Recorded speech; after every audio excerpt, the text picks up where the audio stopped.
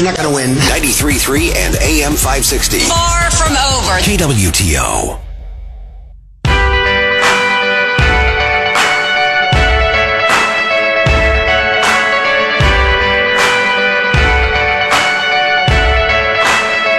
This is the Elijah Haahr Show. Follow us on Facebook and Twitter at 93.3 KWTO and stream us on the 93.3 mobile app. Welcome back to KWTO. If you weren't with us in the last hour, State Representative Alex Riley gave us a preview on this year's legislative session. Of course, we dove into the big debate over IVF after what happened with the Alabama Supreme Court, what's going on in Missouri with Adam Schwadron's legislation about which parent in a divorced parent situation has custody issues over any embryos created through IVF. A lot of interesting stuff. But as we talked about the first hour, there's been a big conversation about what would a second Trump administration look like.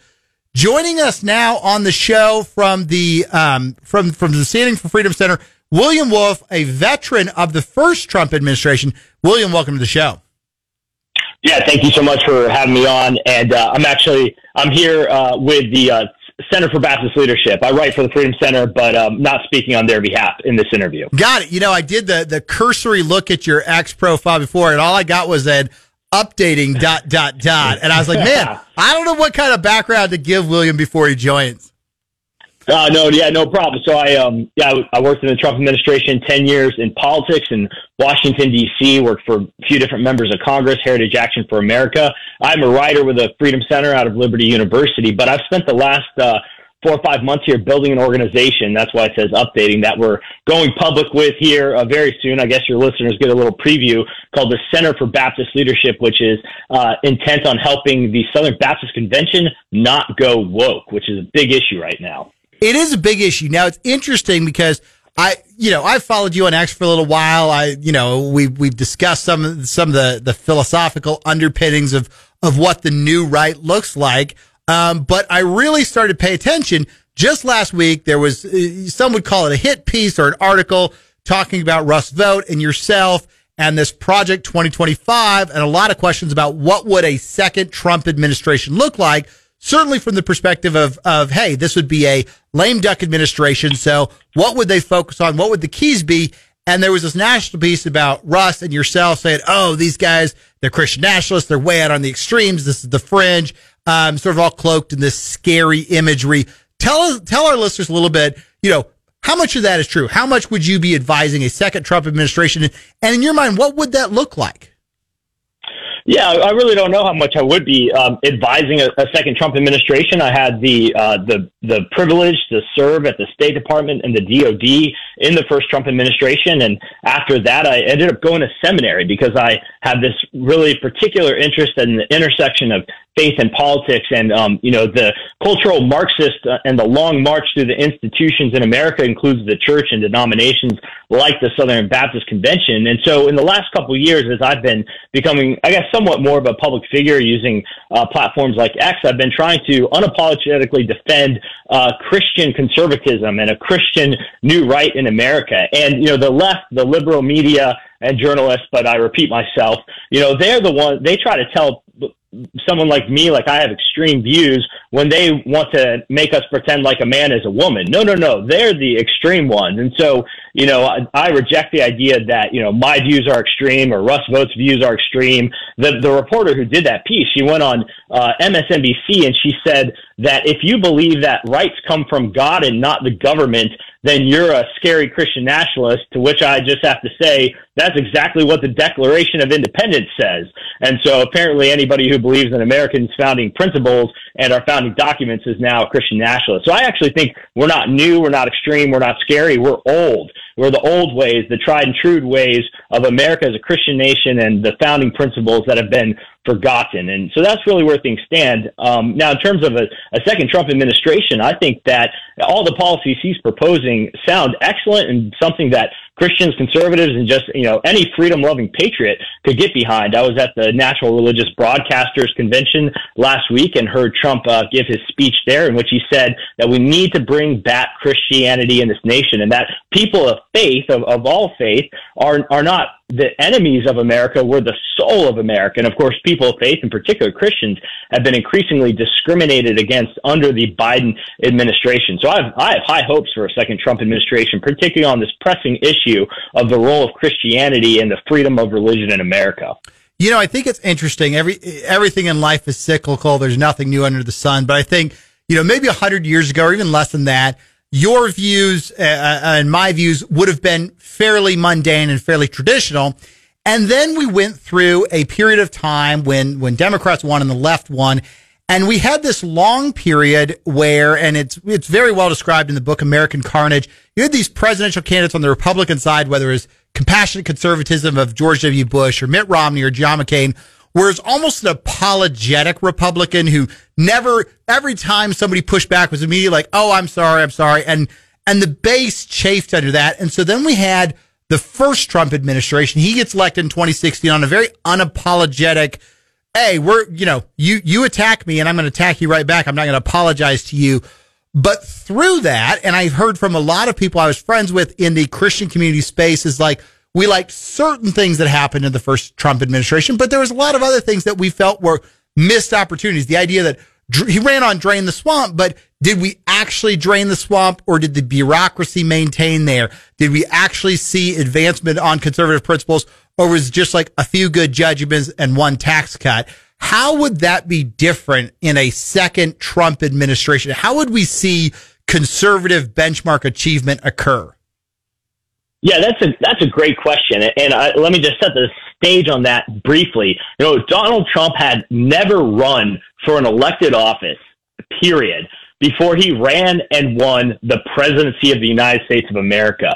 And so the man was taking on a job, of course, that he didn't exactly know what he was getting into. And with the way that the Republican establishment was against someone like Donald Trump, and unfortunately too many of those characters made it in to the first administration, the man wasn't just fighting the deep state and the bureaucracy, but he was fighting, bad Republicans within his own party. And yet during those 4 years in the Trump administration and then the time since, what he has done is he served as sort of a magnet to draw out all the worst actors. He's exposed the deep state in ways that he couldn't have anticipated getting in at first. And so now I think that he is deeply prepared and has a plan of action to deal with, the swamp when he gets back in. He has proposals to reschedule career bureaucrats, the Schedule F proposal, and make it easier to reassign or fire these individuals that are subverting the president's agenda. People misunderstand the idea of what it means to be a bureaucrat. You serve at the pleasure of the president. Yes, there are protections and, there's sort of jobs that are meant to move, beyond one administration or another. But at the bottom line, when the American people pick a chief executive officer of the United States of America, every single person who is working in any executive branch agency, their job now is to enact that duly elected president's agenda on behalf of the American people. And that's just not what's been happening. Now, that is going to be met with great resistance, great legal resistance, great media resistance. But I think he is intent on moving through with that and really working to change the way the federal government works. And I think we've got a lot of other lessons learned from the first administration and the time in between. And we've got some other major policy things that have percolated in American life that weren't so much on the front burner there in the first years, like the transgender issue. I mean, that's really blown up, and Trump has, he announced that he would sign a law to ban gender transition surgeries for minors in all 50 states. He would create a federal commission to investigate anti-Christian bias. And his economic policies, of course, would be just as good as before. We had incredible success. And then you look out on the international stage, and when Trump was in office, our friends trusted us and our foes feared us. And now it's exactly opposite. Our foes don't respect us, our friends don't respect us, and our foes don't fear us. We had no new wars. So on the international front, I think we'd be rocking and rolling there again. And so, I mean, across the board, I believe that a second Trump administration will be incredible for this country. And I think he's learned the right lessons and has the right people in place to really renew American prosperity and should try to salvage what's left of our constitutional republic and representative government that's been completely subverted by the permanent bureaucracy in Washington, D.C. And I think that's one of the questions. I know people, strong conservatives, that they voted for Trump the first time. They probably voted for reelect. But now they're like, you know what? For instance, the trans issue, they'll be like, well, does Trump care about this issue? Back in the day, the organization he owned, Miss USA or Miss America, whatever it was, they talked about allowing transgender competitors in. He had the famous line about 2 Corinthians, and they're like, we just don't know that Trump's core philosophical value is conservatism. And so I think what a lot of them say to me is, well, who will Trump put around him in the second administration? Because they saw that in the first administration. A lot of the people that were picked, they either were going a different direction from where the conservatives wanted to go, or they were there for 6 months and then they were gone. And so I think from a lot of those perspectives, those people, aside from the judicial, and they all to a person was like, man, his judge picks were awesome. The rest of it, there's sort of an amorphous meh feeling about, I don't know what I'd get in a second administration. Yeah, well, I mean, to that, I would say some of the top names that are close to Trump and advising him and his campaign in a far more material fashion. Again, I don't work for the campaign. I don't speak for the campaign. Are people like Kevin Roberts, president of the Heritage Foundation. He also, that's a 501c3. He doesn't work for the campaign, but Project 2025 is a project of the Heritage Foundation, and is meant to staff a second Trump term with genuinely the best people. American Moment's another organization out there trying to identify, credential, and equip a new suite of lower level, committed and loyal Republican appointees. And then you do have someone like Russ Vought with the Center for Renewing America, who's, I think, one of the best political minds and operators out there on behalf of the American people right now. And so I have a great degree of confidence in the people who would be around Trump in his second administration. But even more than that, I would say, if the choice is between Trump and Biden, I don't even know what conversation we're having here, right? I mean, it's just, there might be some things you don't like here and there, but you have somebody who doesn't even know that he's awake or alive, and has radical Marxists running his administration at every turn and destroying our country. Or you can have Donald Trump. And at least for me, 10 times out of 10, I'm going with Donald Trump. We briefly touched on this Project 2025. Give our listeners a little bit more. What is Project 2025? Yeah, so again, Project 2025 is not something that I am in any way personally associated with, so I don't want to, speak on their behalf or misspeak anything, but, it's public and it's available, and it's just an effort to make sure that the next, conservative Republican administration has the policy and the personnel and the action plan needed to hit the ground running on day one. It's a piece of work by the Heritage Foundation, and a lot of other conservative organizations are supporting it. So they're trying to put together, a roster of resumes of loyal, trustworthy, and capable Republican presidential appointees. They're putting together a policy plan for what needs to be done, in the first 100 days of the next Republican administration and onward. And so it's a critical effort here, because what's happened in the past is that too many Republican presidential nominees and then winners of the election have gone in and haven't had the people around them that they needed. So that's really filling that critical gap. The other thing you talked about, obviously your background, you're Baptist, and the goals to prevent the Southern Baptists from going to more of a left wing. That's one of the things we've discussed a lot on this show. And obviously it's sort of the culture of, or the connection between politics and the church.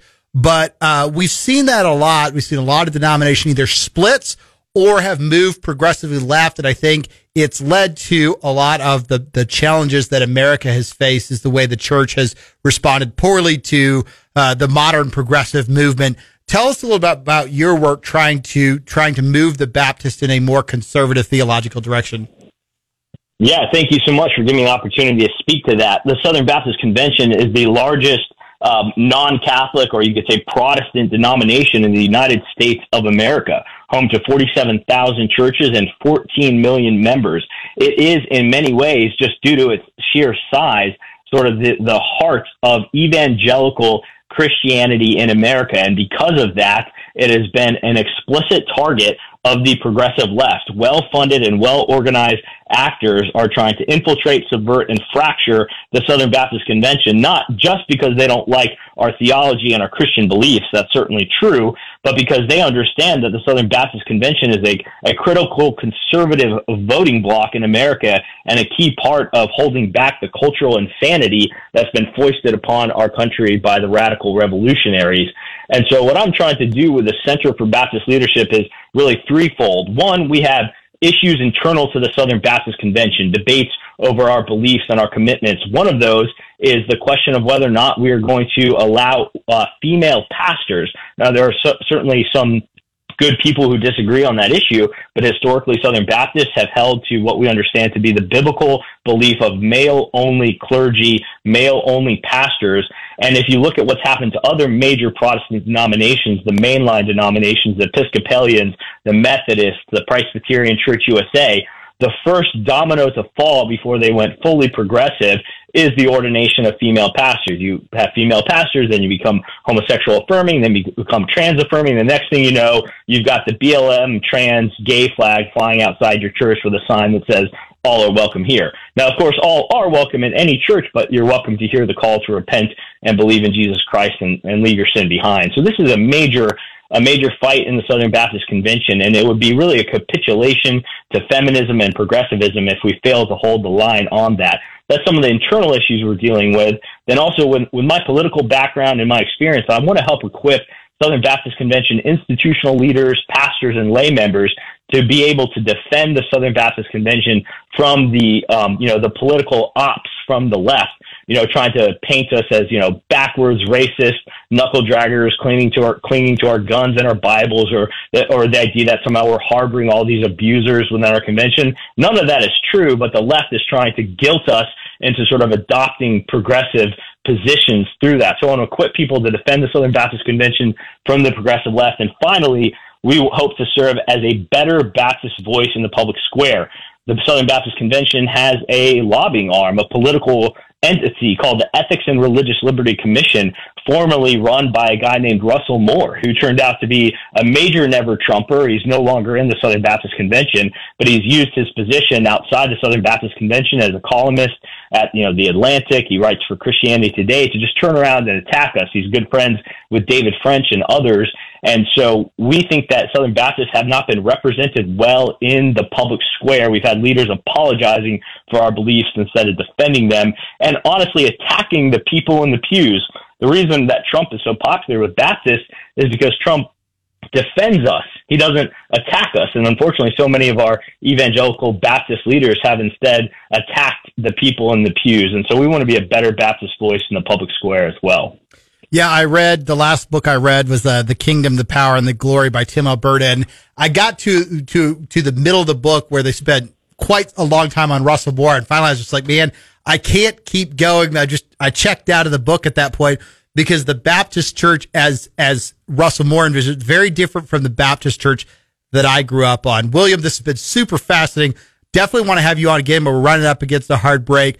If people want to know more about the work that you do, how do they find you on social media? How do they follow along with the causes that you're involved in? Yeah, so you can find me on X at William_E_Wolfe with an E. And then our website will be the Center for Baptist Leadership.org, centerforbaptistleadership.org. William, really appreciate you taking the time to join us today. Thanks again, and we'll be watching as you launch this new organization. Thank you for having me. I appreciate it. All right, again, that was William Wolfe. We're going to be right back. We've got more to come. Don't forget our snake draft later on today. Stick around for more.